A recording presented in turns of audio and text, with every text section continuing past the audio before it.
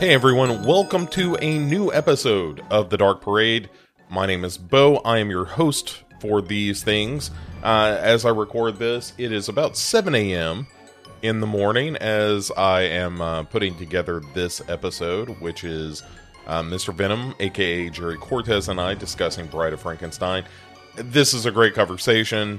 We are both in love with this movie. We both love the filmmaking behind this movie and are just absolutely chomping at the bit to impress one another with the things that we know about it, and it's a really good time. I think you're going to be really pleased with how this episode goes and the conversation we have about this movie and all of the things that we love and find amazing about it. Bride of Frankenstein is one of those movies that sort of transcends even the universal horror monsters. It's just such a weird piece of filmmaking. And made by a guy, James Whale, who didn't really want to make a sequel to Frankenstein. And if he was going to make a sequel to Frankenstein, he was going to make it his way. And he was going to make it a movie that he found entertaining and weird and wonderful, which is the kind of person James Whale was. So this film is the result of that, and oh my goodness, is it good. So we have extended the Juniversal season somewhat. I'll talk to you a little bit more on the back end of this conversation. So stick around after this this recording that you're about to hear with Jerry and I for a little bit of an update on sort of the schedule of Dark Parade moving forward. And that's it. See you on the other side. Enjoy.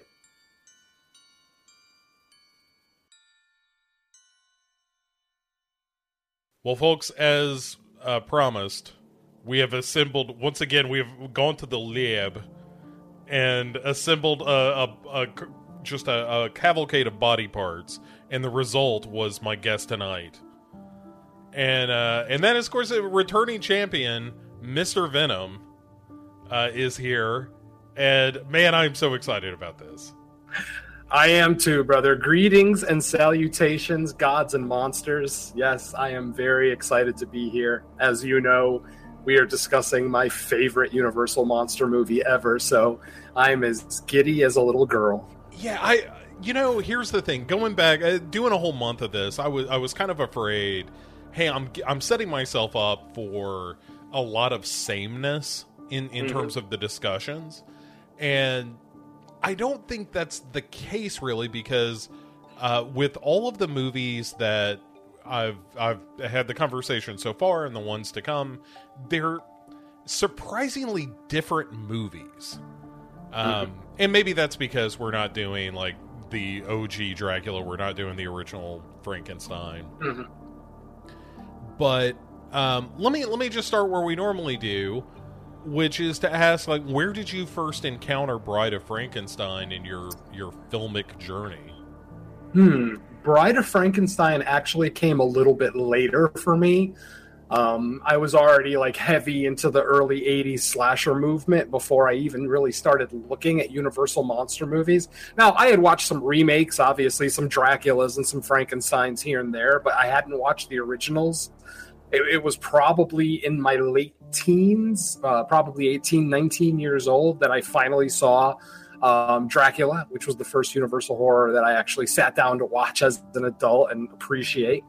Not one of my favorites, by the way, but that's a conversation for another day. Yeah. There's a reason we're not doing it this year. Damn right. As far as Bride goes, I think I saw Bride maybe, I want to say early 90s, so probably in my early 20s. It would have been a year or two after I watched the original Frankenstein. And believe it or not, it didn't hit me the way it does now. Like, obviously, almost 30 years ago, we're totally different people. Our tastes are, everything's different. So when I first saw it, I actually thought it was a little dull because it's not much of a horror movie. Now, it's literally one of my favorite Universal monster movies because it's not much of a horror movie. There's so much more to this than just, thrills and chills. That, I mean, the movie has so much to say about multiple topics, which I'm sure we'll get into here. that subtext, that social commentary, just so much of this movie spoke to me over the years. The more I watch it, the more I develop an appreciation for it. And, kind of as a lot of us do, we kind of look at ourselves as outcasts, maybe not the coolest kids in school or whatever. So stories like Frankenstein and Wolfman always kind of gravitated to me. I just appreciated the kind of, the dichotomy of like, here is a socially awkward entity that also isn't accepted by society and doesn't have a lot of friends and blah, blah, blah. So, you kind of, you develop a bond with these characters. And, I was a big kid in school. So yeah, Frankenstein was kind of the creature that I kind of looked at myself as, not in the sense that I was put together by dead body parts by any stretch, but just like I said, the way that the quote unquote cool people of the village look down at him, the fact that he has no friends, the fact that as soon as he makes a friend, it's taken away from him. I mean, this story is so tragic and so emotional that every time I watch it, I just take more out of the film. So yeah, it's a no-brainer that this is my absolute favorite Universal monster movie. Yeah, I think you and I have a similar experience with this movie in that I didn't see this. Like, I saw Wolfman and Dracula and the original Frankenstein. I saw all those real early. Like, that was kind of a Saturday afternoon creature feature kind of thing. And I was still of an age where, that was a thing. I and not to detour immediately, but it's something I've been reflecting on a lot is this notion of like, oh, you just watched whatever was on because you only had 5 channels. And so the local like UHF channel would show, the creature features on Saturday afternoons about 2:00 when my folks were trying to chase me out of the house to be, a productive child in any way. And I was like, you guys, but Gamera is on. but so I've watched that stuff, and I don't know that I don't have a recollection of seeing Bride of Frankenstein prior to my teenage years, and I think I had the same reaction where when I saw it for the first time, I was like, the Bride of Frankenstein ain't in this much, and how disappointing I found it. And as I've revisited it, like, there was that golden viewing of it when I was probably in my 20s, where I realized, like, oh my god, this movie is amazing. Because of what you said, because it's not just like, here's the monster, here are the villagers, here's the woman in peril, here's the mad doctor who has created Frankenstein and so forth, which is fine. Like, the original Frankenstein is a good movie, and I think we'll talk about James Whale a lot, I'm sure. But Bride of Frankenstein, I think it's because James Whale didn't want to do a sequel. Yeah.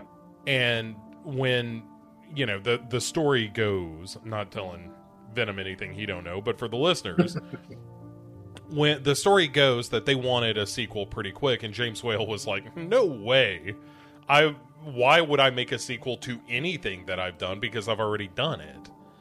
And he wanted to do other movies, and basically the only reason he got, sort of cajoled into doing Bride of Frankenstein was so that they would fund another movie of his. And so in approaching the material, it wasn't like he was out to make a Universal monster movie. He just wanted to make a movie that he thought would be a hoot.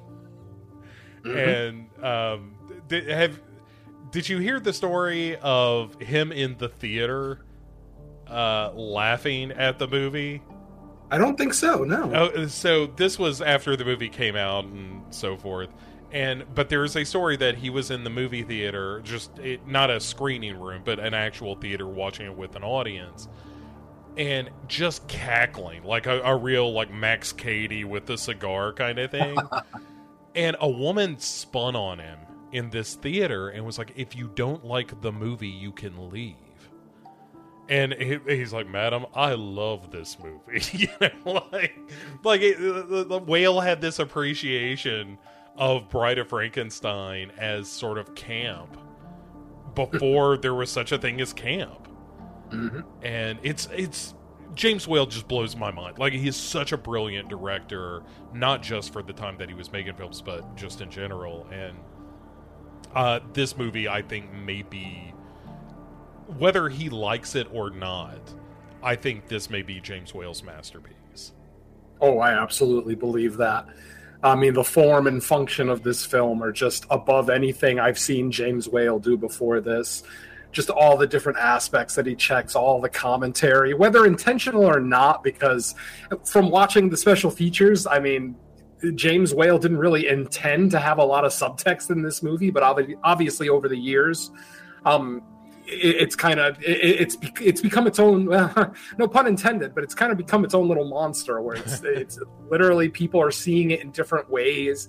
And obviously, you know, with the big homosexual movement of the 70s and 80s, 60s, 70s, and 80s, you know, this film just starts developing more appreciation, more cinephiles are finding out about it and, you know, discovering the greatness that is The Bride of Frankenstein. Oh, that's so good. All right, well, let's trot through the plot. This won't take too terribly long, I don't think, because it's not a terribly long movie. I think it's 75 minutes. Mm-hmm. Originally was 92 and was cut down largely.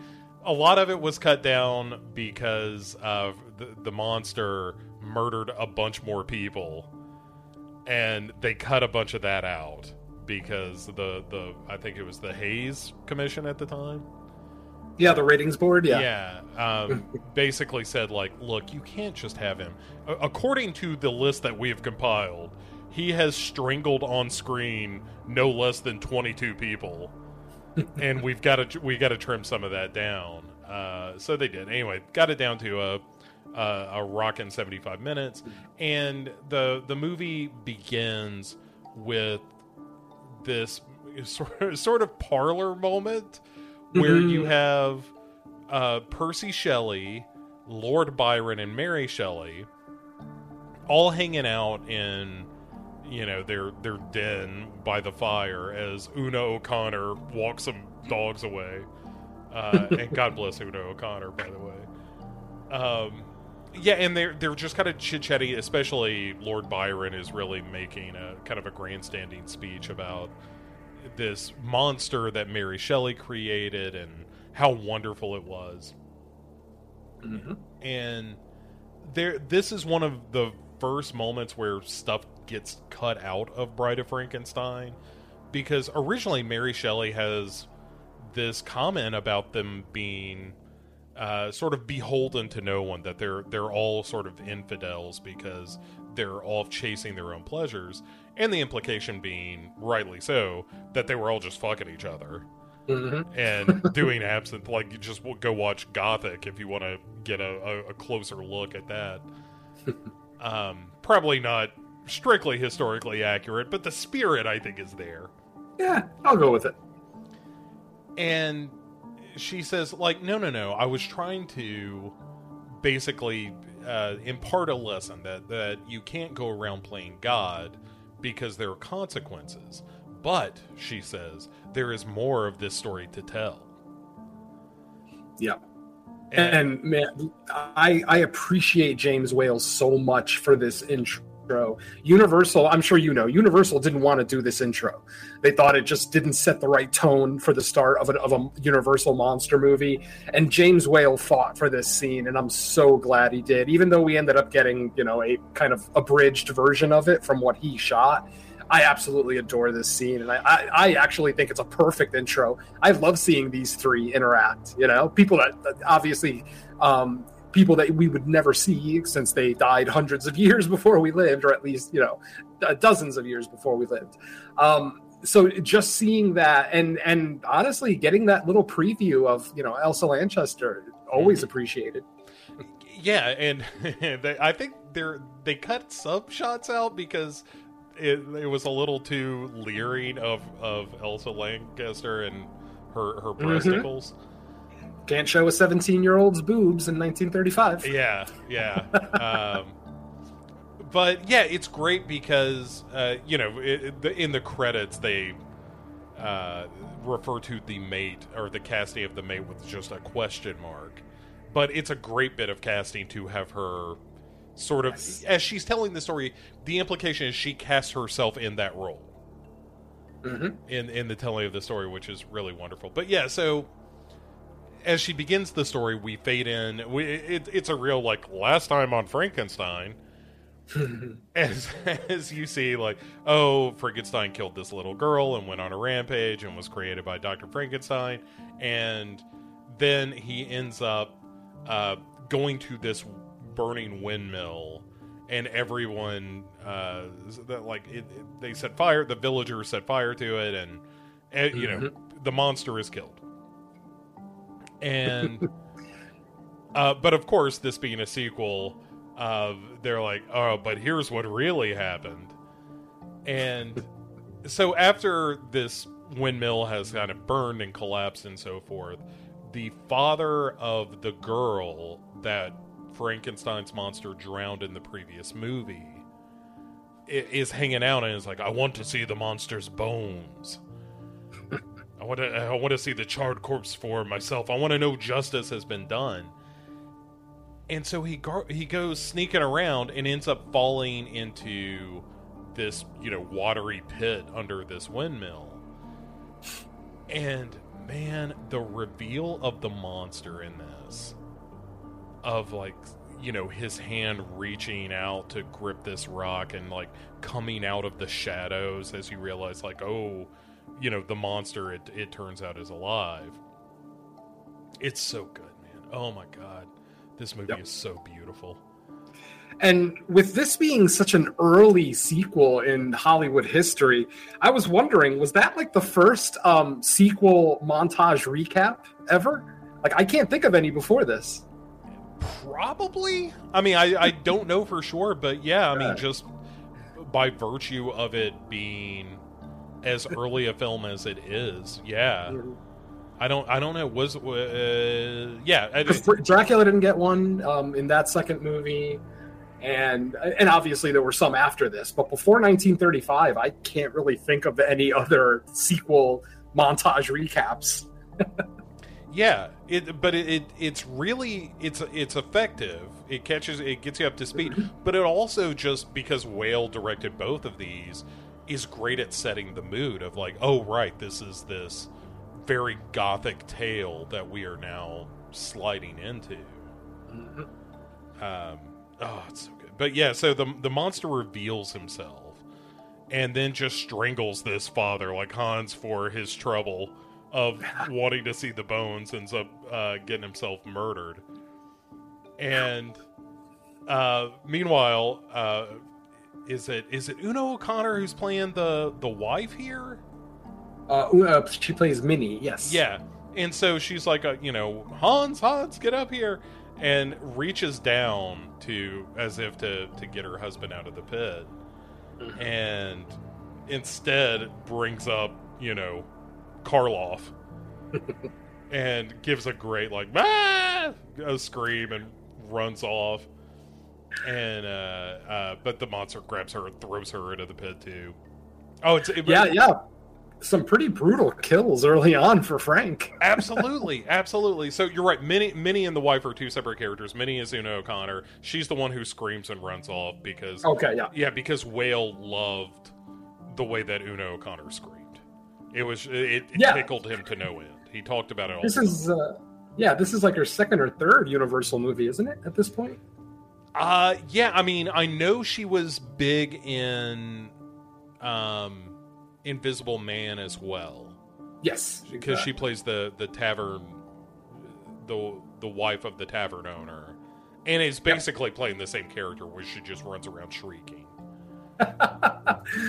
judging people poorly.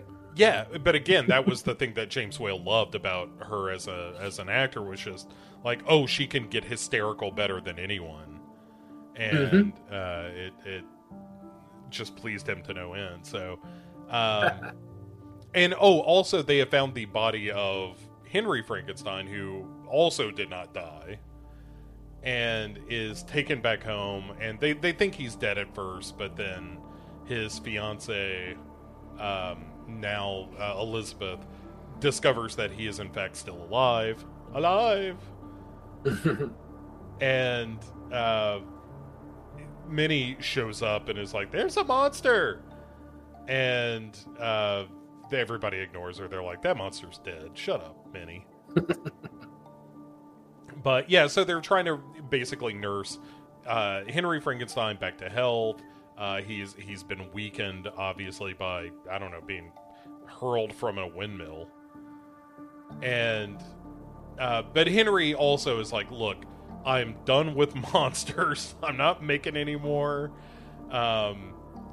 And he does say, like, if God has a plan, it may be that I am the one who is going to unlock the secrets of life and death.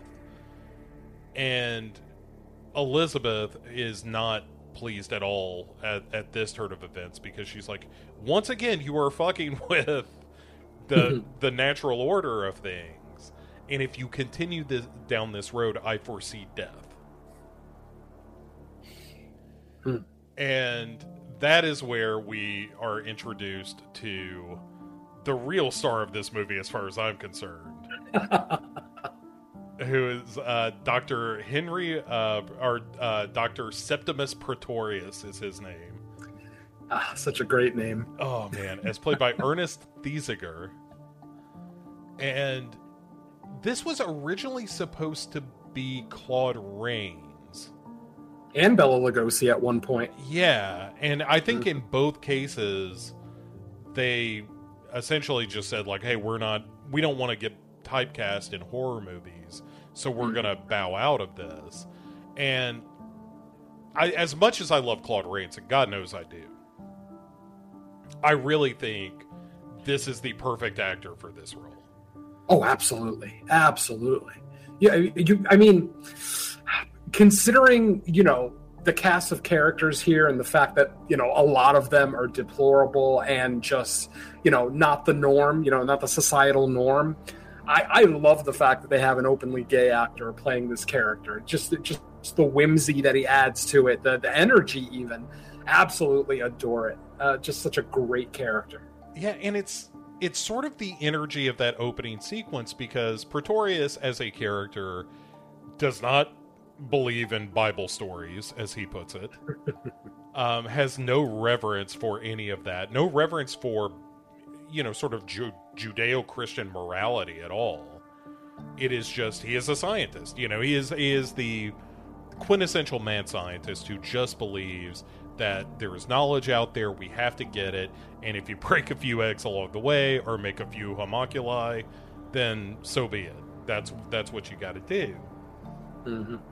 And I really like this scene, especially Pretorius's performance, because you can kind of see some of the underlying homosexuality in this scene, where he's literally verbally trying to get Henry back into the lab, and every time he looks over at Elizabeth, he has this sneer on his face that was probably a lot more prevalent in 35 than now, because I honestly didn't notice it the first few times I watched this movie. But on the last couple of watches, it's like, wow, he really hates Elizabeth and he's never even met her. So what does that mean? Yeah, I think in some of the cut scenes, or certainly in the original script, the idea was that he was sort of an old professor of Henry Frankenstein's, and there's some of that, but it really does come across like, oh, they're old colleagues, aka they had like a fling or something back in the day. I mean, he does have the line in the movie where, we're no longer teacher and student, now we can be colleagues. Yeah. And I love the way that he it's so weird for me to concentrate on one word in an entire line, but his use of the word probe in that scene just comes off as so icky. I can't think of a better word than icky. He is wonderfully sinister. Yes. And the reason that he's such a great villain in this movie, because he's way more of a villain than the monster is. Oh, by far. It's that he has as you said, an open disregard for Elizabeth and this relationship of Henry, because he thinks it's beneath Henry. Like, this is not the shit that they should be doing. They should be doing, mad experiment stuff. And why are you wasting your time with this woman when we could be changing, like, unlocking the secrets of the universe? And, perhaps having a couple of drinks along the way, you know what I'm saying? It is kind of funny how he wants Henry to ignore his wife so that he can then go and create another wife. Yeah. Not for him, granted, but it does seem kind of odd. It's like, let me take you away from your wife for a little bit so that we can go and create this woman, so that we can create a wife for somebody else. It's an odd argument, but, obviously once the blackmail comes in, it makes it more apparent. Yeah. Once he starts blackmailing Frankenstein later. But yeah, so he basically comes in and is like, so I've heard that you're up to no good. Would you like to get up to no good together? And Frankenstein kind of throws him out, and like the housemaid is glad of this. Like, she doesn't care for Pretorius much. Elizabeth certainly doesn't. But Minnie doesn't seem like she likes anyone though. Yeah, she is not a friendly sort. And a little emotional. Yeah, I call her 1935 Miss Carmody. Very much so. Yeah. For sure. But eventually Frankenstein, keeps getting invitations from Pretorius to come to his lab. And so he goes. He goes to visit his old teacher. And this is one of my favorite sequences in the movie for sure, where Pretorius is like, I haven't been so successful in creating, living things, full-size living things from dead bodies, but I've been doing some experiments of my own. Check this out. And brings out his, cavalcade of homunculi, which are a queen, a king who is real horny for the queen, a pope, or, church head who is nodding off and sleeping. Again, this movie likes to take a dig at religion everywhere it can. And strangely, like, that stuff stayed in, which is weird that this movie is so very clearly certainly organized religion, but kind of anti-religion in general. And that's not just the bad guy, that's everybody in this movie. But yeah, so there's that, there's the mermaid, there's the devil, the king and queen. And one that was supposed to be in there that we never actually got was Billy Barty, famous little person actor, from Willow and Over the Rainbow. He was supposed to be one of the people in the jar, and they ended up cutting it for some reason. Yeah, the line that he had was something like, that Pretorius has is, we'll have to keep an eye on this one. He could grow up to be really something. But the other thing that is that goes down as they're kind of showing all the Pretorius is showing all this off, and really nice, like, film composite work here. It looks really good for the time in which it was done. This was all Fulton from Invisible Man kind of returning to do these camera tricks, and it looks great. It's so good. Oh, very effective. Absolutely.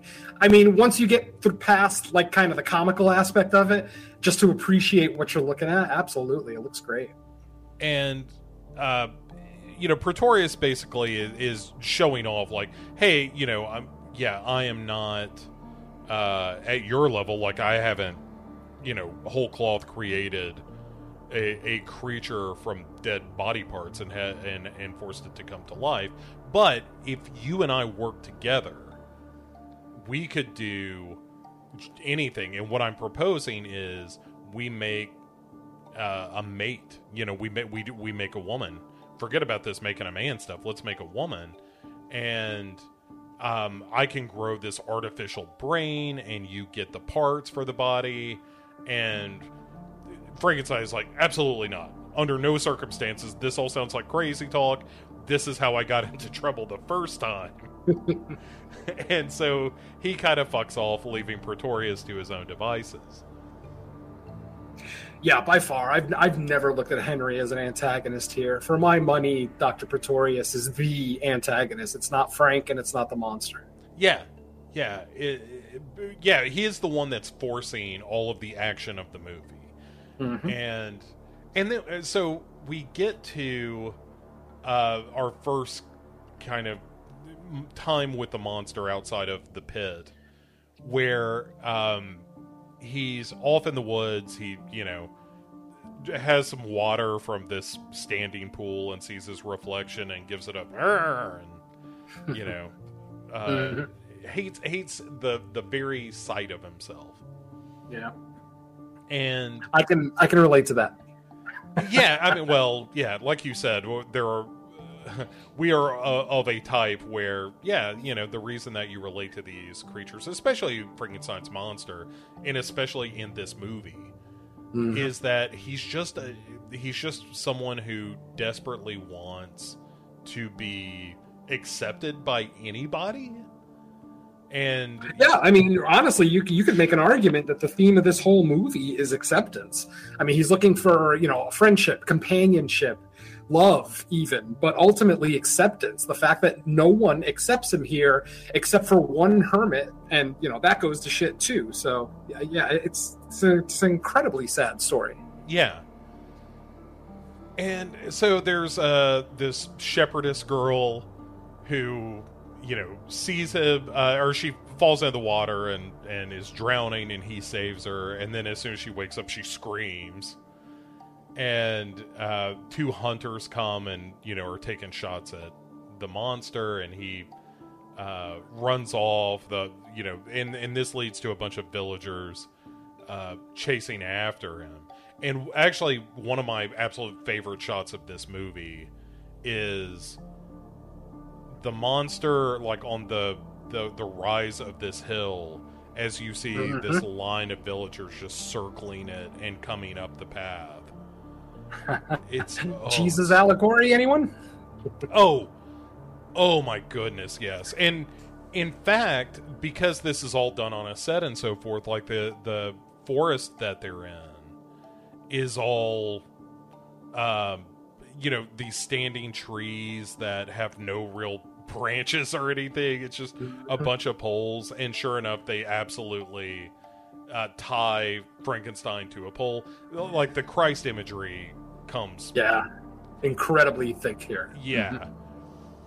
And they haul him off to a dungeon. They chain him to this chair and leave him to suffer in a cell that looks like this just German expressionist nightmare, with these crazy high walls and this window that is set way high up, where all the villagers are looking down on him and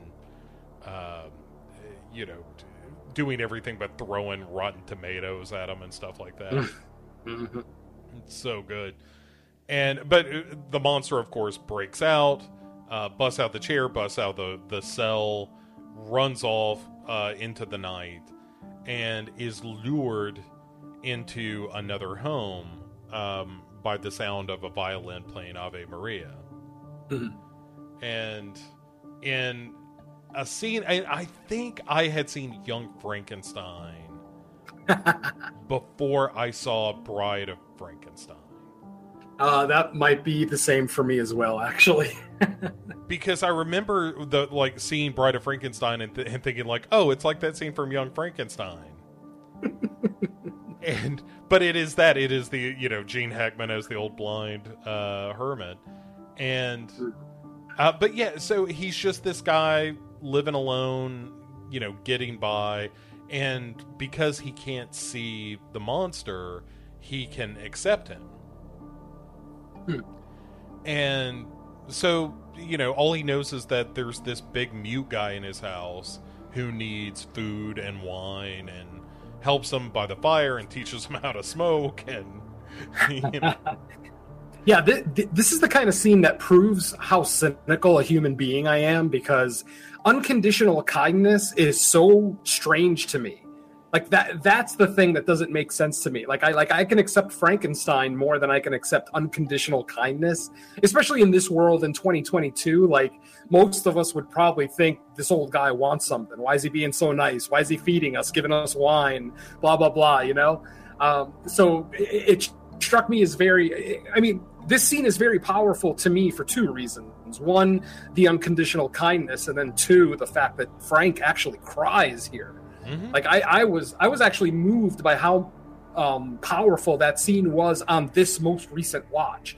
I've always loved that whole scene, you know, with the hermit, but something about watching it this time, and, you know, and with all the tragedies in the world, all the school shootings and pandemics and all the hate that's out there, to see unconditional kindness it felt so odd to me, and it says something about me. Like, I learned something about myself watching this film this time around. I don't know that I could accept unconditional kindness, and that's probably a pretty messed up thing. You're probably right. But I think for the monster here, because he's never had it, and it's all he wants is just for someone to show him even a little bit of kindness. Like, even him murdering the little girl in the first film is really just this, you know, of mice and men kind of thing, where he's trying to have a friend. And that's where the hermit comes in and teaches him the words of, you know, here's friend, and yes and no, and good and bad, and bread and drink, and, you know, that fire isn't always bad, and, you know, that kind of thing. And the fire, of course, being a bit of a metaphor, I think, for humanity at large in this movie, that, you know, as the hermit tells him, like, no, it can be good. Like, we're if you harness it and use it, it's good. And like you said, you know, the monster rolls a tear here. Like, he is finally, you know, with a friend. He keeps grabbing the guy's hand and shaking him, friend. And it's wonderful. It's so good. Yeah. And unfortunately, though, this can't possibly last because, you know, the monster is, again, our Christ figure. And he cannot be happy. So he ends up, like, hanging out with the hermit until a couple of hunters show up. One of whom, by the way, John Carradine. Yeah. And they show up and they're like, hey, that's the monster we've been looking for. And he, you know, goes on the attack, and they're accidentally burns down this cottage as the hunters kind of get free with the hermit and so forth. So no good deed goes unpunished. Yeah, poor guy yet again.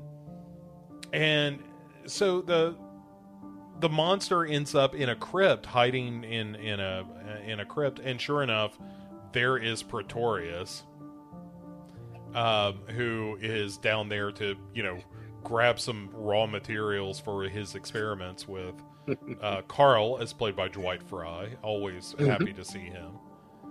And another guy named Ludwig. But yeah, so they're breaking into a grave. And I really like, after they leave, Pretorius just hangs out to, like, have dinner in this crypt. I think he was getting high. He was probably just smoking a joint. Well, he said earlier in the movie when he's talking, he offers Frankenstein a drink. The doctor. And he says, only weakness. My only weakness. And when the monster finds him in the crypt, he offers him a cigarette, or the monster sees a smoke and is like, good. And he's like, oh, would you like a smoke? Well, it's my only weakness. I have that in my notes. How many only weaknesses does he have? It's a real Joker move of, you know, let me tell you how I got these scars. You know, big time. It's totally that. Like, that is the wild card Pretorius is in this movie. It's so good. Yeah, I mean, this movie has probably some of the most prolific comedy of the original, Universal horror films. Like I to this day, after dozens of viewings, I still chuckle multiple times throughout the film. I mean, it's legitimately funny. Obviously, Minnie is kind of funny as the silly old lady who's scared of everything, but Pretorius brings some great comedy in here. What was his name? The guy who played Fritz in the original movie, Dwight Fry. Yeah. Brings some great comedy here. I mean, yeah, this movie is legit funny. I think a lot of people don't give it credit for that, but it is damn funny. I really like when you first see Carl. Maybe not the first time, but it's one of the early appearances of this character. It's in that scene where all the villagers are going to tie the monster to the pole at the top of the hill, and he's just hanging out, leaning against a tree, having a smoke. And he just looks like the biggest dirtbag in the world. It's wonderful. And Dwight Fry, who is a tremendous actor, like his Renfield is maybe my favorite Renfield. I'm a big Tom Waits Renfield fan, but Nice. But Dwight Fry is right there. You catch me on the right day, and either one could be my favorite. But he's just got such a screen presence that you're kind of drawn to him. He's a wonderful character actor, and he's terrific in this as well, even though he's got a very small part. Yep. But yeah, so the monster shows up, and Pretorius gives him wine to drink and gives him a cigarette, and he's like, I've got a plan to get you a friend. Wouldn't you like a friend? And the monster's like, friend, good. He's like, great. How about you come back with me? And I think that my bargaining power is going to be well endowed at this point, now that I've got you to help make this argument. And so he finally goes to visit Henry again, now with, the monster. And he kind of keeps him at the back. It's a real nice move where he's like, I know that you're getting married to this woman and all, but how about we make that woman that we were talking about? And, Frankenstein's like, absolutely not. Never. He's like, oh, really? Hey, how about you come on in here? And in comes the monster. And he's like, your help, friend. And he tells the monster to go out, but kind of gives him the rub of the nose to let him know that it's time to get down. And so the monster ends up capturing or kidnapping Elizabeth and takes her off, and Pretorius tells him, like, look, I'll give you your stupid wife back. She's gonna be fine. But I'm only gonna do that once we have completed our work.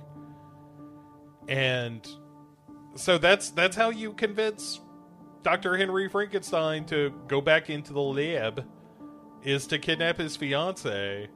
But it turns out that once you get him there, he kind of forgets all about her. Which is one of the things I really love, is that you see that kind of madness overtake him again. Where he's like, oh, yeah, no, this is all going so well.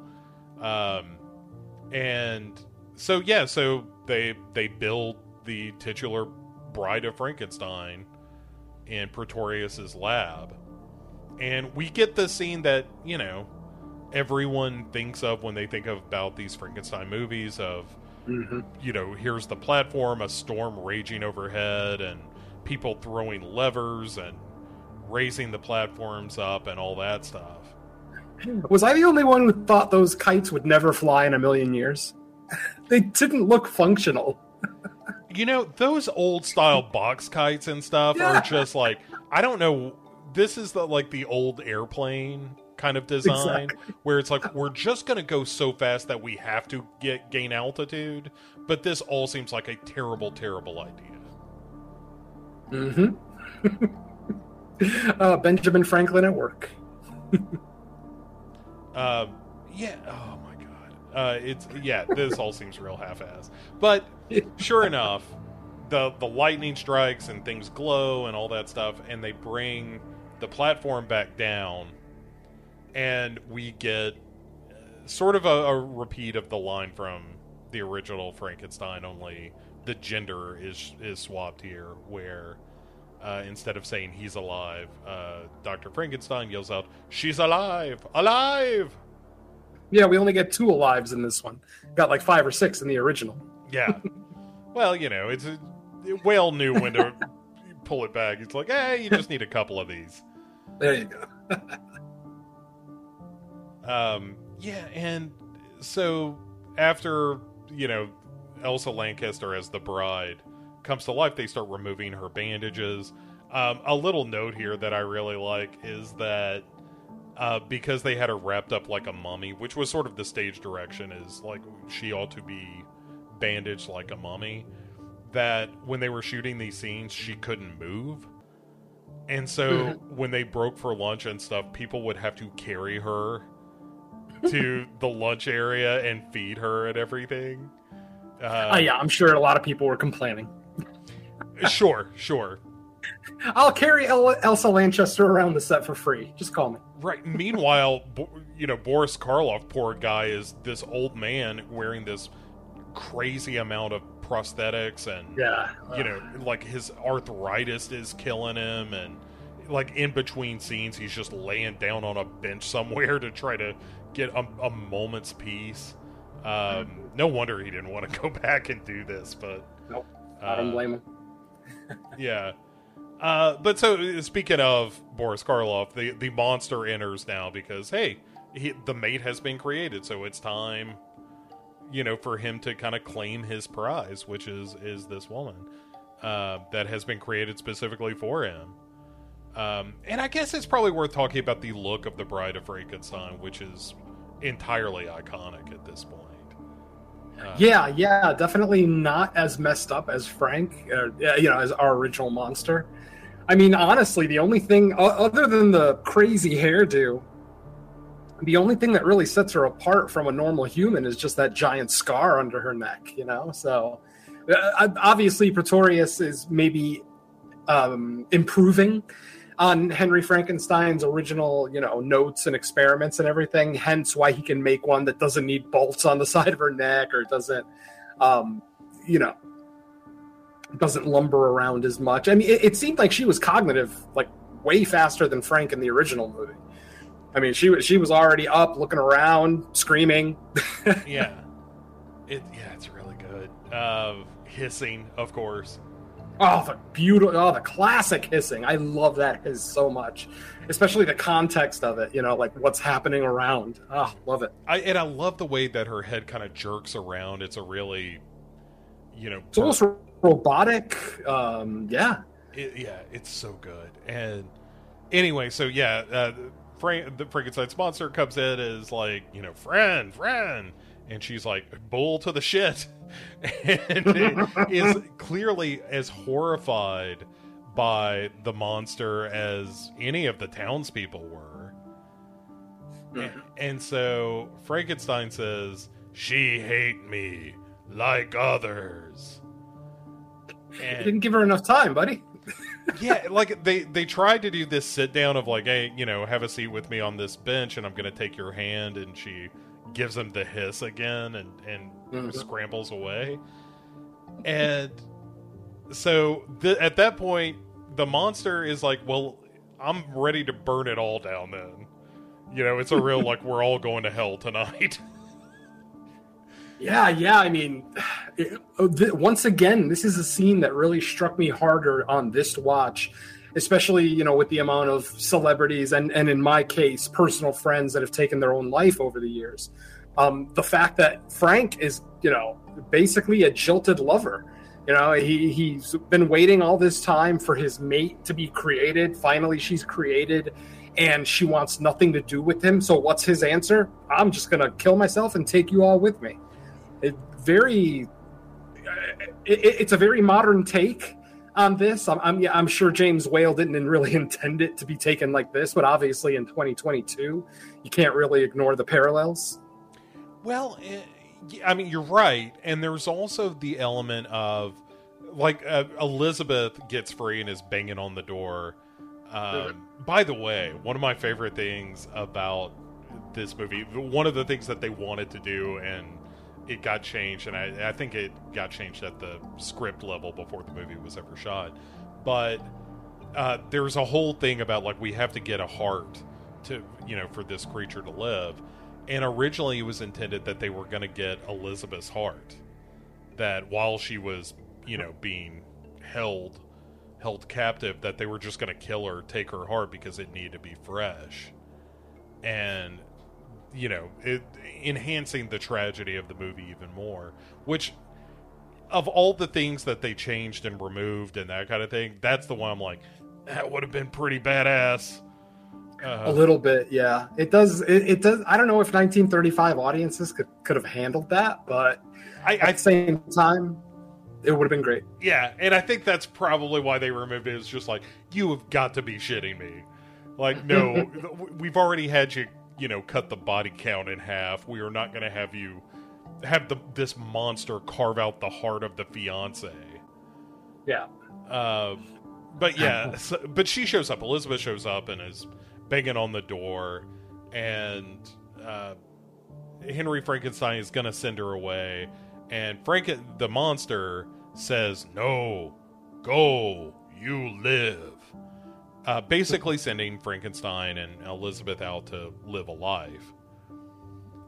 I like that Frank had the wherewithal to know that I like that the monster had the wherewithal to know that Henry wasn't the villain. Henry, even though Henry created him, he didn't create him for a malicious purpose. And and the fact that he recognizes that it was more Pretorius, wanting to create the bride, and why everything kind of went to shit, if you will.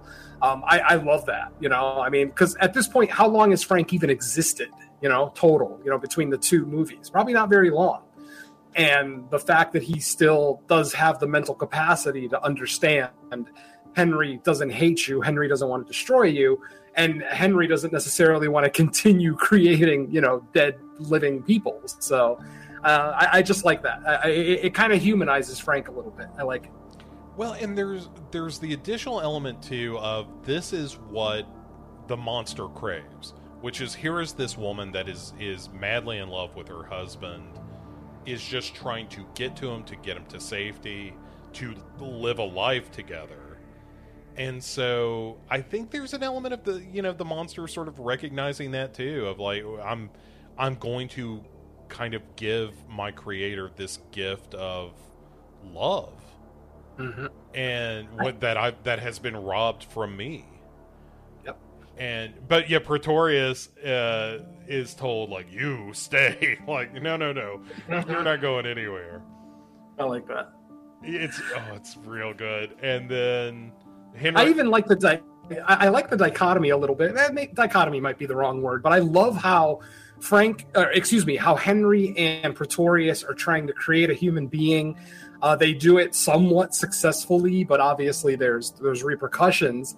And then Frank, like you said, not only gives him the gift of life, but gives him the gift to go and create life the more traditional way, which is probably what Henry wants at this point. He probably wants nothing to do with dead body parts anymore. Now he goes and gets to, create a human the more fun way, I guess. Yeah, you're right. Yeah, and we'll circle back to Son of Frankenstein one of these days. But yeah, I mean, that's the movie that is the result of this scene. But yeah, so this is the famous line where the monster says, "We belong dead," and pulls a lever on the wall, the magic lever that blows up everything, apparently. And yeah, maybe next time, don't make your self-destruct switch a simple lever. Right. And like there's that great moment when Henry Frankenstein is like, "No, not that lever." Also, speaking of Colin Clive as Henry Frankenstein and young Frankenstein, there is such a direct ripoff that Gene Wilder does of Colin Clive when Elizabeth first comes into the laboratory, Colin Clive goes, "Beck, get Beck!" And Gene Wilder does that same riff at one point in Young Frankenstein, and it pleases me to no end in both movies. I love the pronunciation of Beck. I love it so much. Anyway, but yeah, so We Belong Dead pulls the lever, everything explodes, and there's a really good miniature effect of this tower just crumbling. It's quite good. A great one, actually. Much better looking than the windmill. Yeah, for sure. And so Frankenstein's monster rolls his last tear of the movie as he destroys himself, the bride, and Pretorius. And announces, by the way, the thing I find interesting about the We Belong Dead line is, yes, that is aimed at the bride, but also Pretorius. Like, he is passing judgment. He's playing judge, jury, and executioner with Pretorius here as well, which I like, because I don't think it's like the fact that it's not just him saying, "Hey, the two of us that came from dead parts, we belong dead." It's also him saying, like, you too, because you're just a son of a bitch. Like, you had me kidnapping people, you made this woman that hates me, like, you're going down with the rest of us.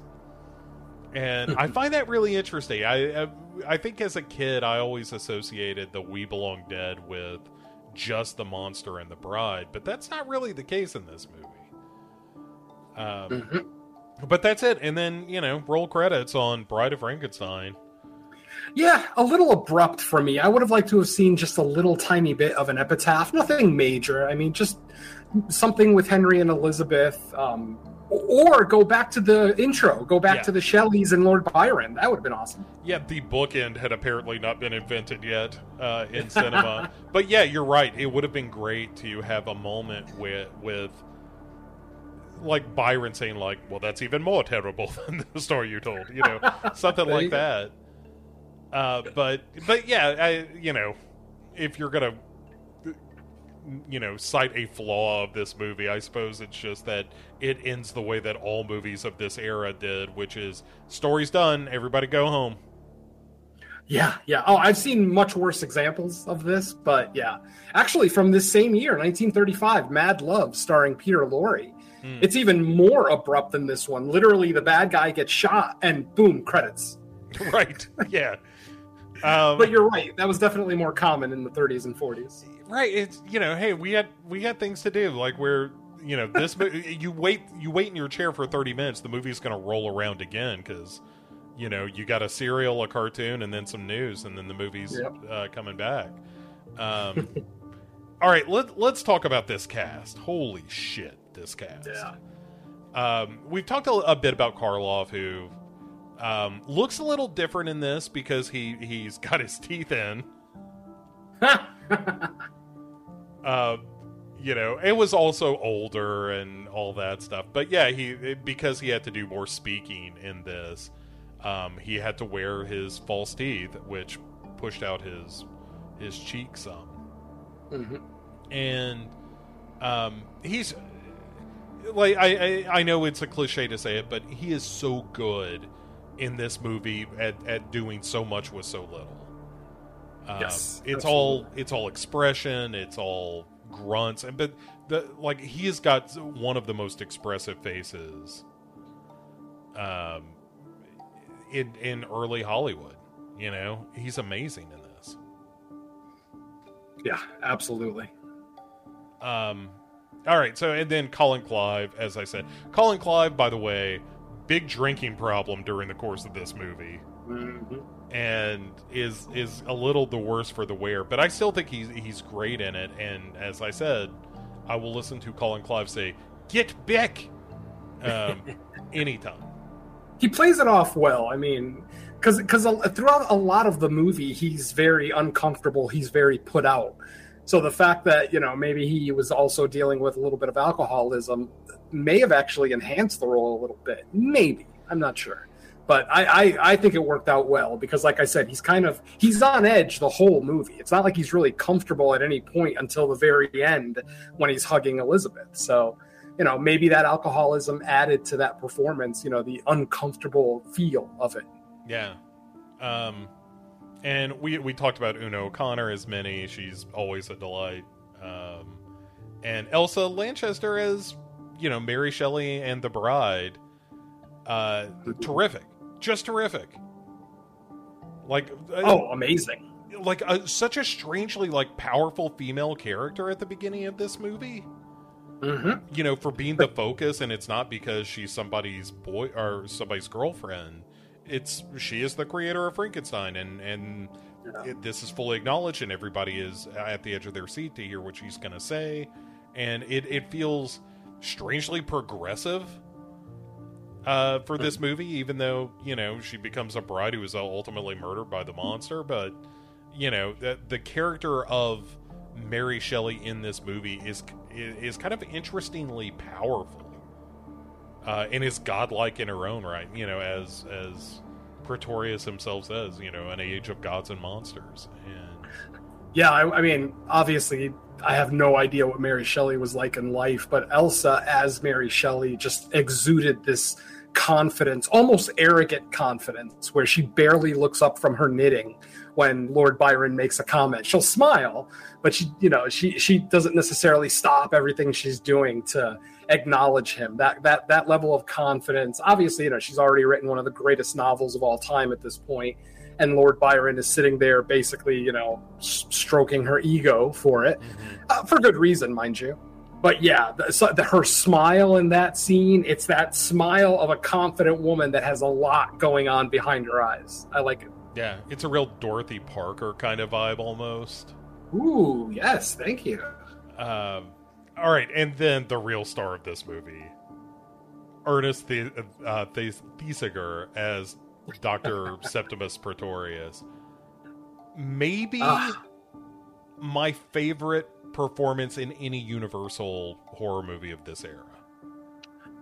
I can't disagree, honestly. I mean, no other performance really. I mean, obviously Bela as Dracula in the original, that movie and role was made for him. I mean, Bela is about the only reason that the original movie is even worth watching. I'm sure that'll be discussed on some podcasts here and there. And Dwight Frye as Renfield. Oh yeah, yeah. Getting to see him back, absolutely, love it.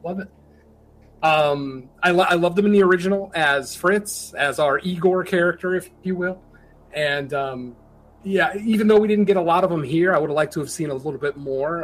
What little we get is still very entertaining. Yeah, oh my god, I feel like the Pretorius character it's one of those things that feels like almost the Whale surrogate in this movie. That it's James Whale, projecting himself into the movie to an extent, because he's always on the verge of a grin, but he's up to no good. He's just having a blast. Both actor and character in this movie are just having a grand time with their shenanigans. It's just the best. Oh my god, I love it so much. All right, well, let's... Did you notice? Yeah. Oh, go ahead. No. I was going to bring up the makeup. Did you notice how Frank's makeup was kind of evolving as the movie went along? There was actually 4 stages of Frankenstein's makeup used throughout the film, because obviously, he's soaking wet at the beginning, but if you look really closely, his flesh is actually somewhat deteriorating throughout the film. If the film were in color, it would have been a lot more obvious, according to what James Whale said. But yeah, there are 4 different stages of Frank's makeup. So yeah, next time you watch it, look real careful. You'll see the different stages and how he's kind of getting worse for wear as the movie goes along. Yeah, Jack Pierce, who obviously did the original Frankenstein makeup as well as this. But yeah, he very much wanted to kind of portray, he was in this fire, so now his face is all burned, and so is his arm. And Yep. All that stuff is really good. There was it Elsa Lanchester, I think, who was talking about Jack Pierce, about how much she disliked him. Oh, hated, I think is the word. Yeah. I loved it. Where she said that he would come in the mornings. He would come into the room, the makeup room, and the way she put it was like he seemed like he thought he was making people of his own, and would wear like a doctor's lab coat. And he said that if you said good morning to him first, then he would get pissed off at you. Like, he would kind of sneer at you, that he wanted to come in and, good morning, how is everyone? Like, he wanted to be in charge of everything. Mm-hmm. And yeah, she did not care for Jack Pierce much at all. Yeah. If you watch a lot of Universal movies with special features, Jack Pierce was not a beloved person on the set of a lot of these Universal movies. Yeah. Boris had an issue with him early on. I think they worked out their differences for Bride, but yeah, for the first Frankenstein movie, I know there was a lot of back and forth between those two. I've heard stories of Jack purposely kind of trolling his actors and maybe taking longer to do the makeup than it actually needed because maybe he didn't like them very much. I mean, Jack Pierce is a brilliant makeup artist, but he sounds like an absolute asshole. Yeah, Lon Chaney Jr. hated him. Yep. Yeah. I mean, he was brilliant, as you said, but just seemed like a real monster. But yeah, so let's get into the real meat of this and talk about some of the themes of the film, which we've touched on a little bit, but I'm gonna shut up. I just want to hear you talk about what you get out of Bride of Frankenstein, because I love hearing you talk about movies. Well, I mean, I think first and foremost, the queer theory is always going to be a big part of this.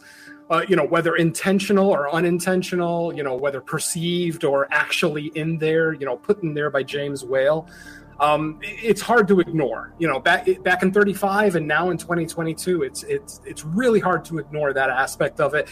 When you really, I talked earlier about the scene where Pretorius and Henry first meet. When you go back and watch that scene, really look at Pretorius's face. I mean, there's almost a lust there. And the question is it a lust for Henry or a lust for knowledge, or both? So that's the obvious allegory, the obvious kind of theme of the movie. But then there's another one that I hadn't really thought about, and I have a quote here that I'm going to read. This quote is by Jane Blodgett. She is an associate dean at the University of Northern Colorado. She actually wrote a dissertation on The Bride of Frankenstein a few years ago, and I'm just going to quote one line from her book that really hit me hard when I read it the first time. One of the themes of Bride of Frankenstein is the male envy of the power of woman to bring life forth, and a male fantasy that he should be able to do the same. That is so fucking heavy.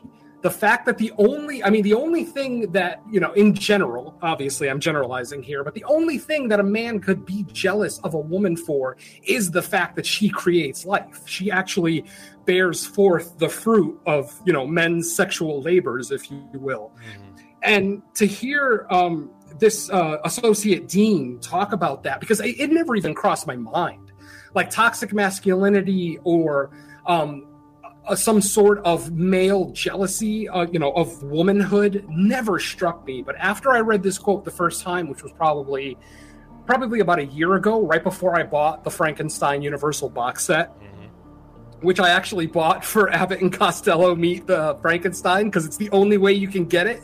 You can't buy it by itself. But that's really? Another story.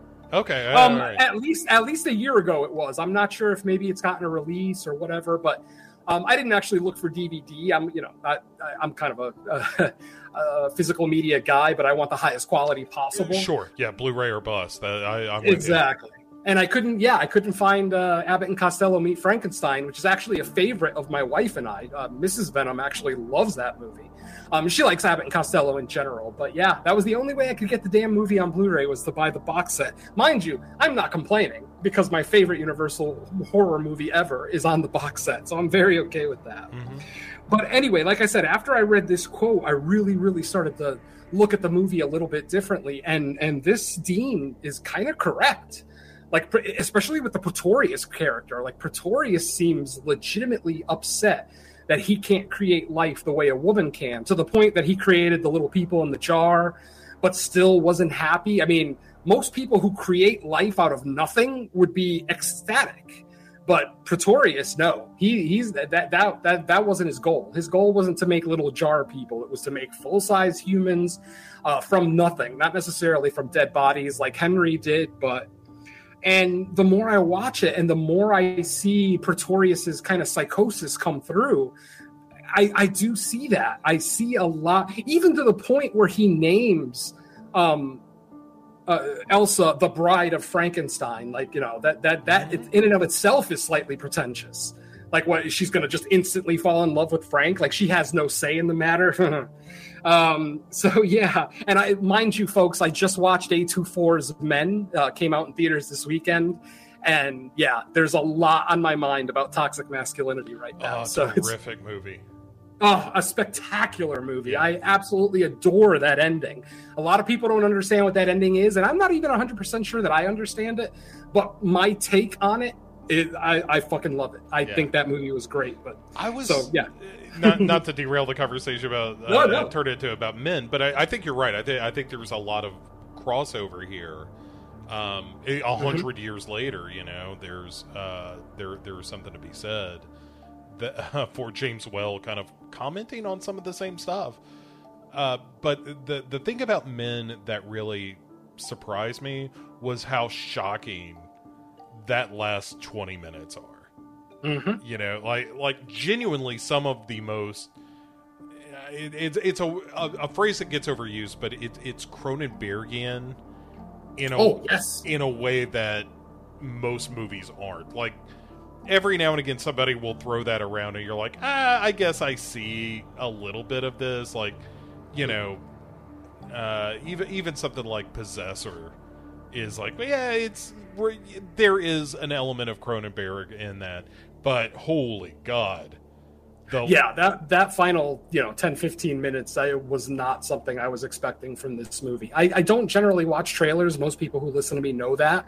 But I did go back and watch the trailer after watching the movie, and that was actually a great trailer. Like, they really hid the kind of, I don't want to say Lovecraftian, but like you said, Cronenbergian, kind of elements of it. Because, I mean, you don't expect body horror when you see the trailer for this movie. There's nothing about the story that would imply there might be some body horror. But then we get, a good 5 to 10 minutes of some of the best body horror of the year. Yeah. It was, like I said, just shocked and stunned by it, in the best possible way. And better yet, I was watching this movie with a bunch of normies. And hearing people at the end of that movie being like, what in the fuck was that? Just beside themselves. Oh, it was so good. But anyway, back to Bride of Frankenstein. But so I totally agree. I think there is this element of like this latent homosexuality, the idea of this being kind of a jealous male gaze is really fascinating. And then, like I mentioned earlier, the themes of acceptance and companionship throughout, Frank basically just looking for acceptance in this cruel world. And even when he finds a little tiny piece of kindness, it gets taken away from him. I mean, again, that could be an allegory for a lot of our lives. I mean, all we're looking for is acceptance, happiness, companionship, love. And to watch Frank get denied all of those things just because he looks different, it's a very powerful statement.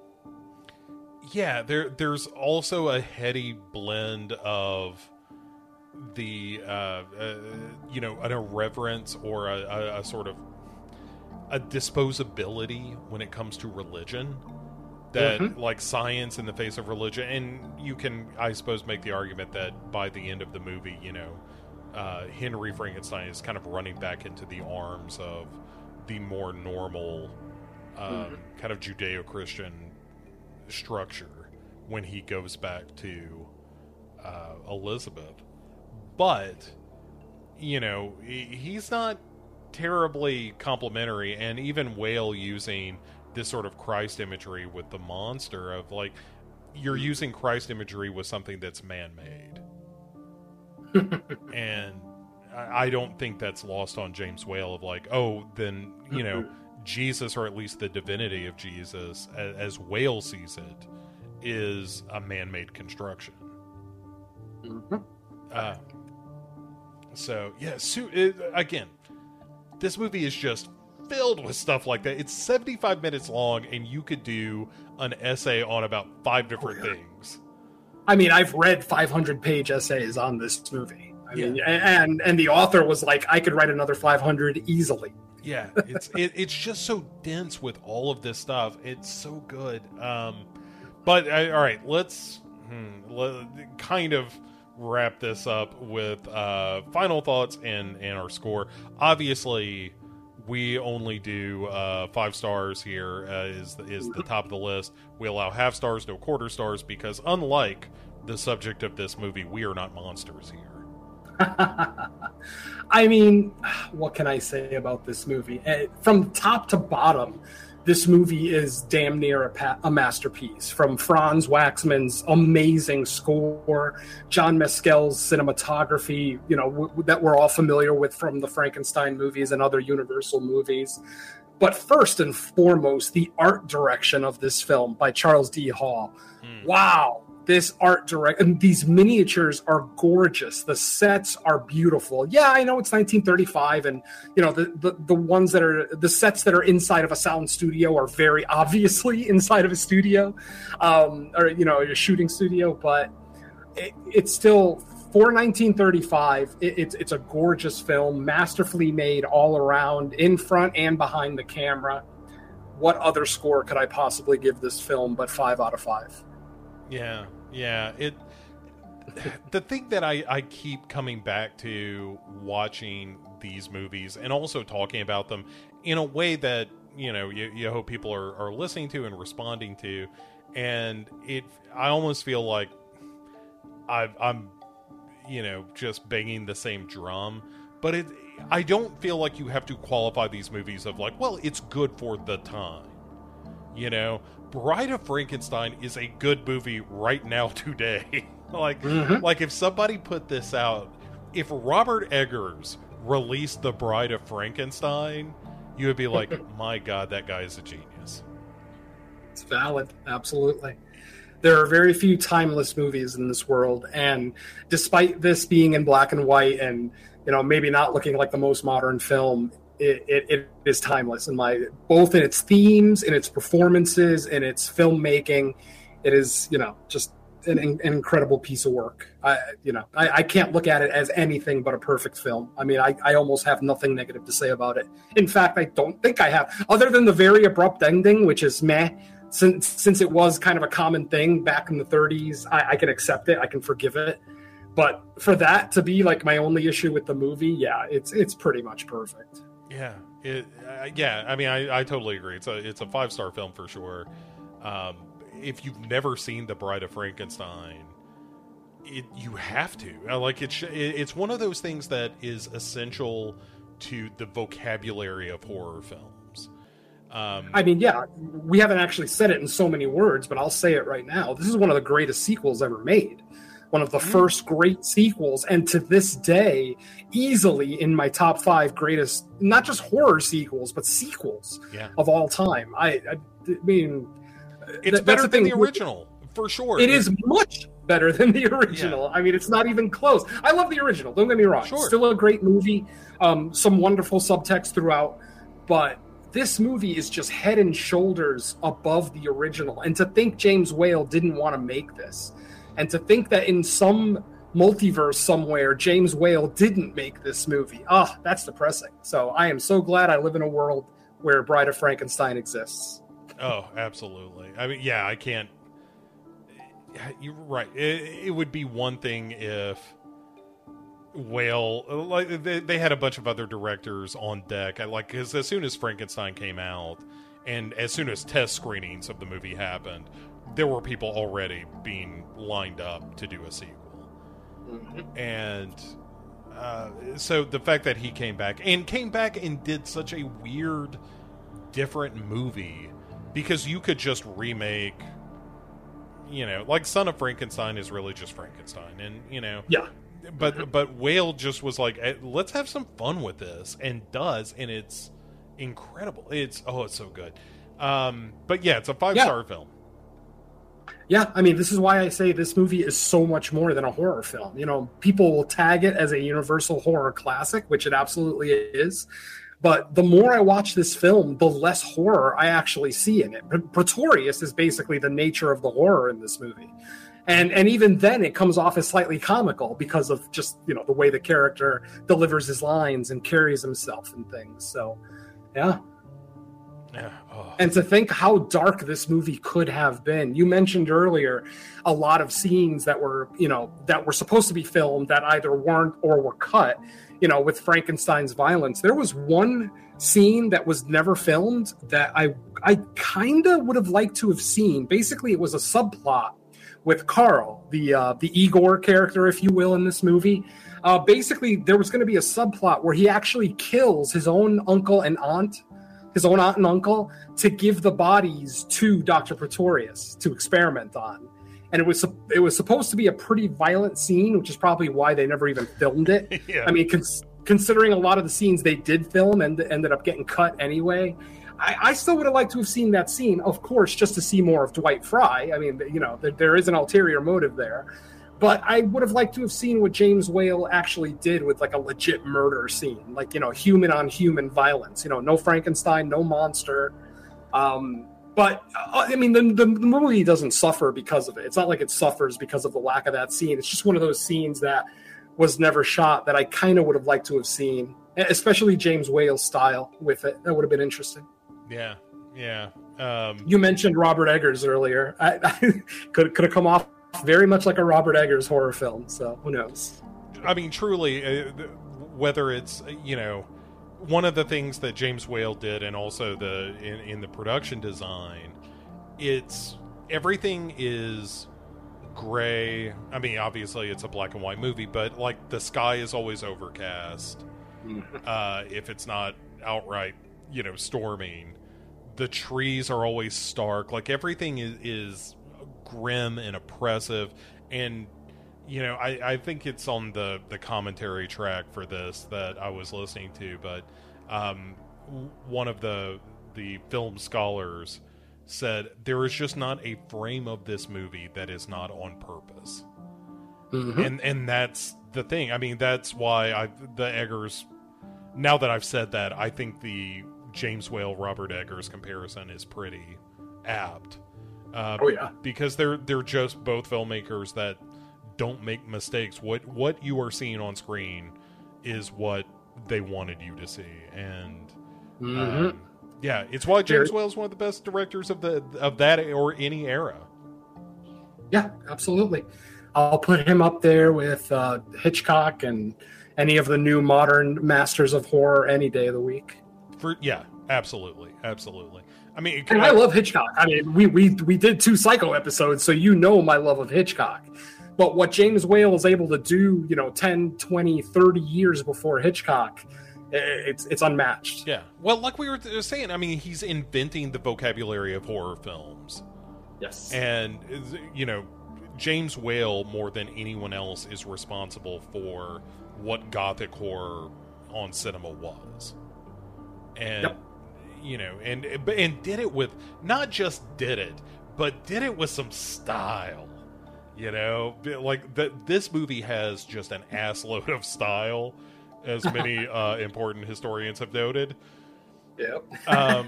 But yeah, I mean, because it does have all these flares of humor and sarcasm, and again, I think it was Ian McKellen who said, he was talking about Gods and Monsters, which again we haven't really mentioned that, but if you haven't seen the movie Gods and Monsters about James Whale, terrific film. It really highlights James Whale and Thesiger's relationship. Yeah, it's one of the highlights of the film for me. It's so good. But Ian McKellen, in talking about James Whale and this movie in particular, was saying like this was a camp movie. This was a movie that James Whale made to kind of tickle himself, and Even though it works great as a horror film, it also has this kind of arch comedy to it that isn't like, it's not dismissive of its own material. It's sort of like, there's nothing arm's length about James Whale's direction of this, where it's like, this is material that's beneath me or something. It's just him like kind of understanding the silliness of it, but also really rolling around in the silliness of it. It's terrific. It's just one of those movies that it's hard to explain to someone how every nook and cranny of it has something. Every time I watch it, there's something else I'm kind of delighted by.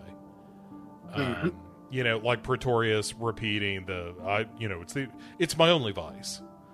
That kind of stuff is just so wonderful.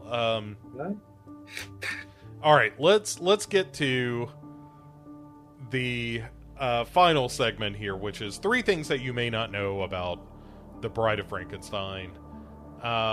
Let's start with Elsa Lanchester, who stated that she basically based her performance as the bride on geese that she saw in Regent's Park. Yeah, her motions are very bird-like. Yeah, I said robotic earlier, but really bird is a better descriptive. Yeah, and she said that they spit and they hissed. And the quote from her is, "They're really very nasty creatures." So that is how she came up with some of those iconic moves. Also, the name of Dr. Pretorius, Septimus Pretorius, which is Latin for Royal Seven, which is a reference to the 7 deadly sins, which is sort of a window into Pretorius himself, someone who would not be bothered too much by breaking any of those or indulging any of those sins. And then to stick with Dr. Pretorius, because again, he's the best character in the movie, during the whole homunculus sequence with all the little bottled creatures that he has, when he holds up the devil and he says, "Oh, there's a certain resemblance between me and this one," that was actually an inside joke, because the guy who was playing the devil was a guy named Peter Shaw, who was the stand-in for Ernest Thesiger in the movie. And so it was just a little, again, one of the wonderful little nooks and crannies of this movie is there was an inside joke about his stand-in. Nobody on Earth would have ever known that. Anyway, also, one final thing, just a shout out to James Whale for being a good guy. There is a girl in the movie, in Bride of Frankenstein, who points out a dead body of another little girl. Like, a mother comes up and is like, "Where's Mary?" And she's like, "Oh, over there. Oh my God, she's dead." That girl was the girl who was drowned in the original Frankenstein. But Whale brought her back because she didn't really get any money for doing that, because she didn't have any lines in Frankenstein.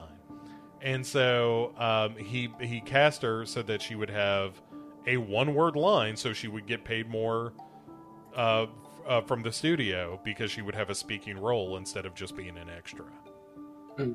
And it's just James Whale being a good guy. Like, sure, he had his problems, but you know what? He's a brilliant filmmaker, and he was a good dude. For the most part, yeah. Most of the stories I hear about James are fairly positive. Yeah. I mean, unfortunately, he kind of, like, Hollywood was done with him before he was done with Hollywood. But yeah, such is life, sadly. But look, man, I love it so much when you're here to talk about, like, the big heavy hitters like this, so we can go deep on nerdy movie history. Oh my God, this is an absolute treat for me. I mean, I could definitely go deeper, but I mean, I think we hit like the high level themes of the movie. Obviously, have talked about the filmmaking prowess, ad nauseum, and I mean, I love talking about these movies. I mean, on my most of my shows, we tend to do more obscure horror. So we're not doing a lot of Universal classics or like, you know, the big slasher franchises of the 80s, things like that. So when I actually get a chance to talk, and I said this exact same thing on the very first episode when we did Psycho. When I get the chance to talk about one of my favorite movies, it's always an absolute treat for me. And I will drop everything to be here and, you know, talk about movies like this.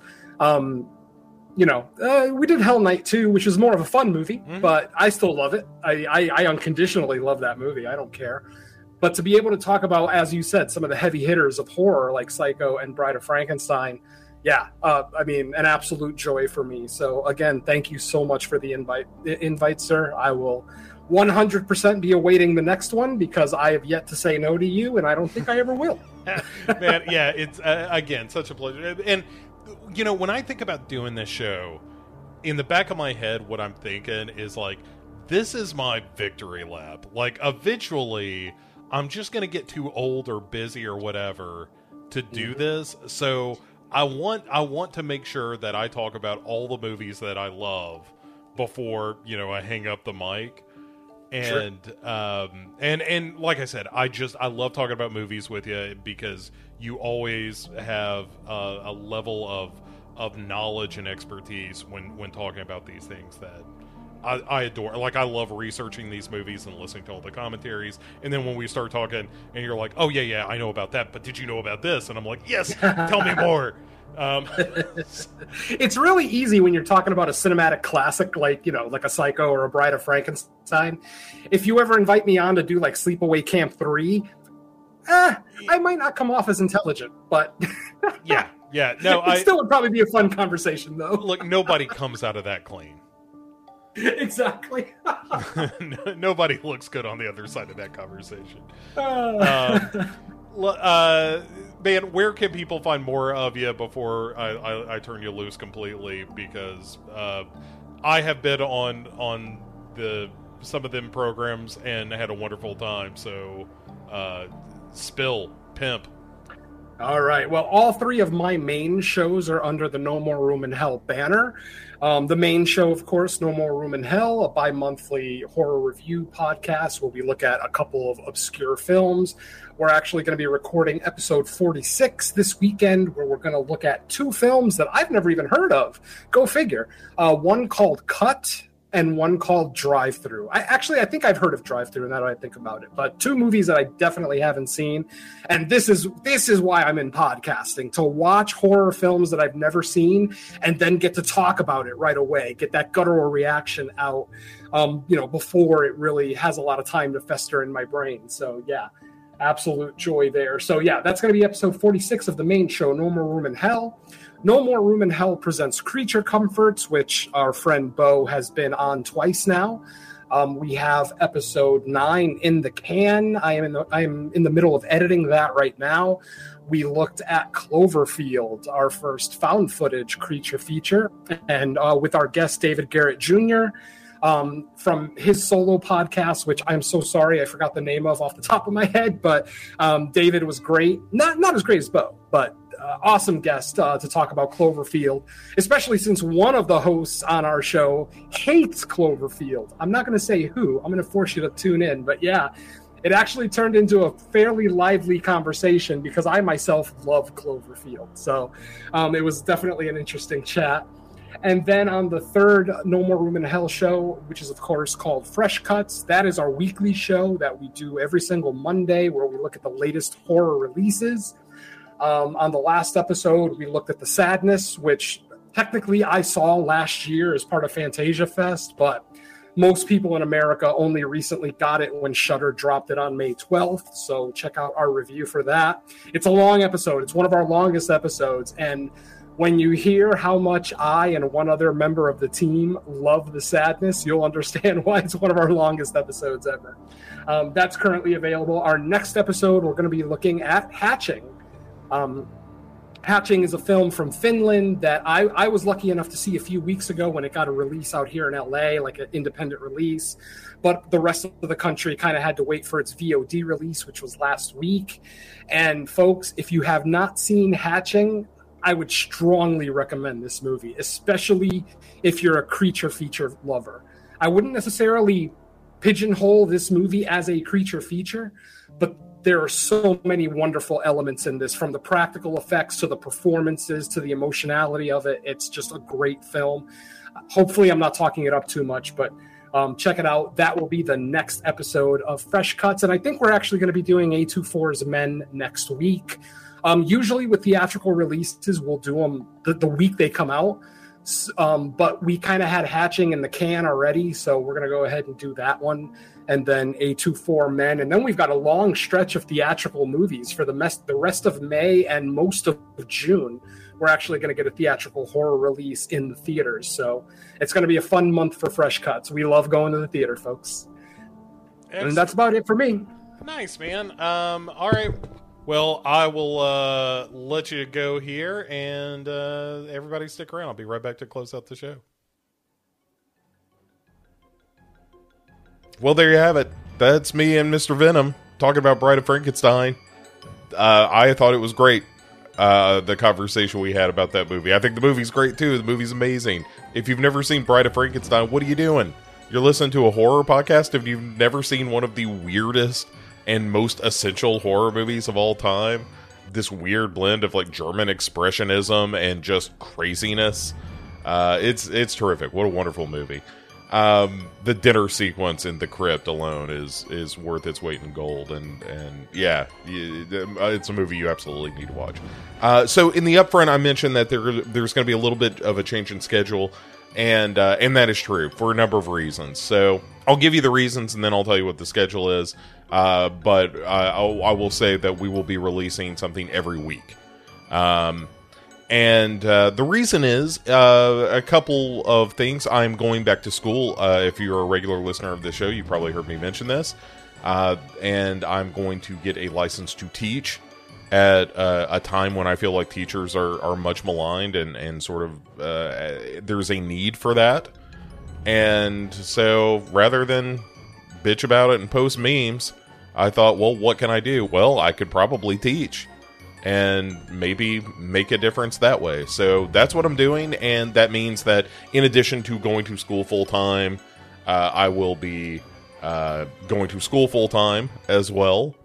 And then thirdly, my lady friend has kids, and I have been a little bit more a part of their lives as well, and I want to make sure that I build out time for that too, because they're great kids. She's a single mom, has been for a while, has been holding it down. This is no reflection on the job she is doing or anything, but I'm in a position where I can help her out a little bit, and these kids are great, and so I'm going to be spending a little time with them as well, and all of that means that I just have less time to do the podcasting stuff. And if something's got to give, unfortunately, that's it, right? I've been doing this for, geez, how many years? Hard to say. Over a decade for sure, if you factor in all the less blog on the left stuff and that kind of thing. So at any rate, so that is the reason I'm having to kind of slow down my schedule some. The cadence of releases is going to slow, is the moral of the story. So there will be a new episode every week still. We're going to have something drop every Wednesday. The difference is that we're not going to have the Wednesday and Friday drops, so that you're going to be getting the main episodes about every other week. And in between, you're going to get Heart of Horror and What You Watching. And here and there, there's probably going to be something that I want to talk about, and we'll drop a special episode for. But yeah, so instead of having 2 shows a week and a main episode every week, that's going to stretch out a little bit to main episodes every other week, and the bonus episodes kind of in that mix to help fill those gaps. So you're still going to get all the stuff that you have grown used to over the past year of doing the Dark Parade, which we are almost at a year of doing the Dark Parade, which is great. And So, it's all going to continue. Everything is going to keep marching forward. It's just that I got to make a little room for, life. Life happens, people. And those of you who are, going to school full time and working full time and trying to manage the rest of life, you know how it is. It's a tough schedule to keep, and also build in a little time to just do nothing for a day, to be able to relax and decompress from all that stuff. So, anyway, thanks for understanding. Like I said, there is still going to be plenty of Dark Parade stuff coming at you. That's never going to change. And if you would, you can, feel free to rate and review the show on the podcast catcher of your choice. That is always appreciated. Like I said, not going anywhere. And rating and reviewing would help other people hear this, even on our new weekly schedule. Also, if you want to drop me a line, you can do so on Facebook at facebook.com/groups/Dark Parade. You can also find me on Twitter at Dark Parade Pod. POD. What does POD stand for? The band. Puddle of Dirt? People on dopamine? I don't know. But you can find me on Dark Parade Pod over on Twitter. And you can also find the Discord server. And that's honestly where I spend most of my time. And you can find that over on legionpodcasts.com /the-dark-parade. There you can find all the old episodes, as well as links to the Twitter and the Discord and the Facebook and all the archived episodes and all that stuff. So all of that is there. If you want to catch up on the show, if you want to reach out to me, and that's it. So the next episode in the tank, ladies and gentlemen, will not be a main episode next Wednesday. It will, in fact, be a Heart of Horror with Kate Pollock, in which we talk about Return of the Living Dead 3. There is a positively shocking story in that discussion that I think you are going to enjoy. So, yeah, that's all coming your way next week. And anyway, stay well. It's summer out there. Get out there. Have a good time. We'll talk to you real soon. And thank you, as always, for joining the Dark Parade. We'll see you next time.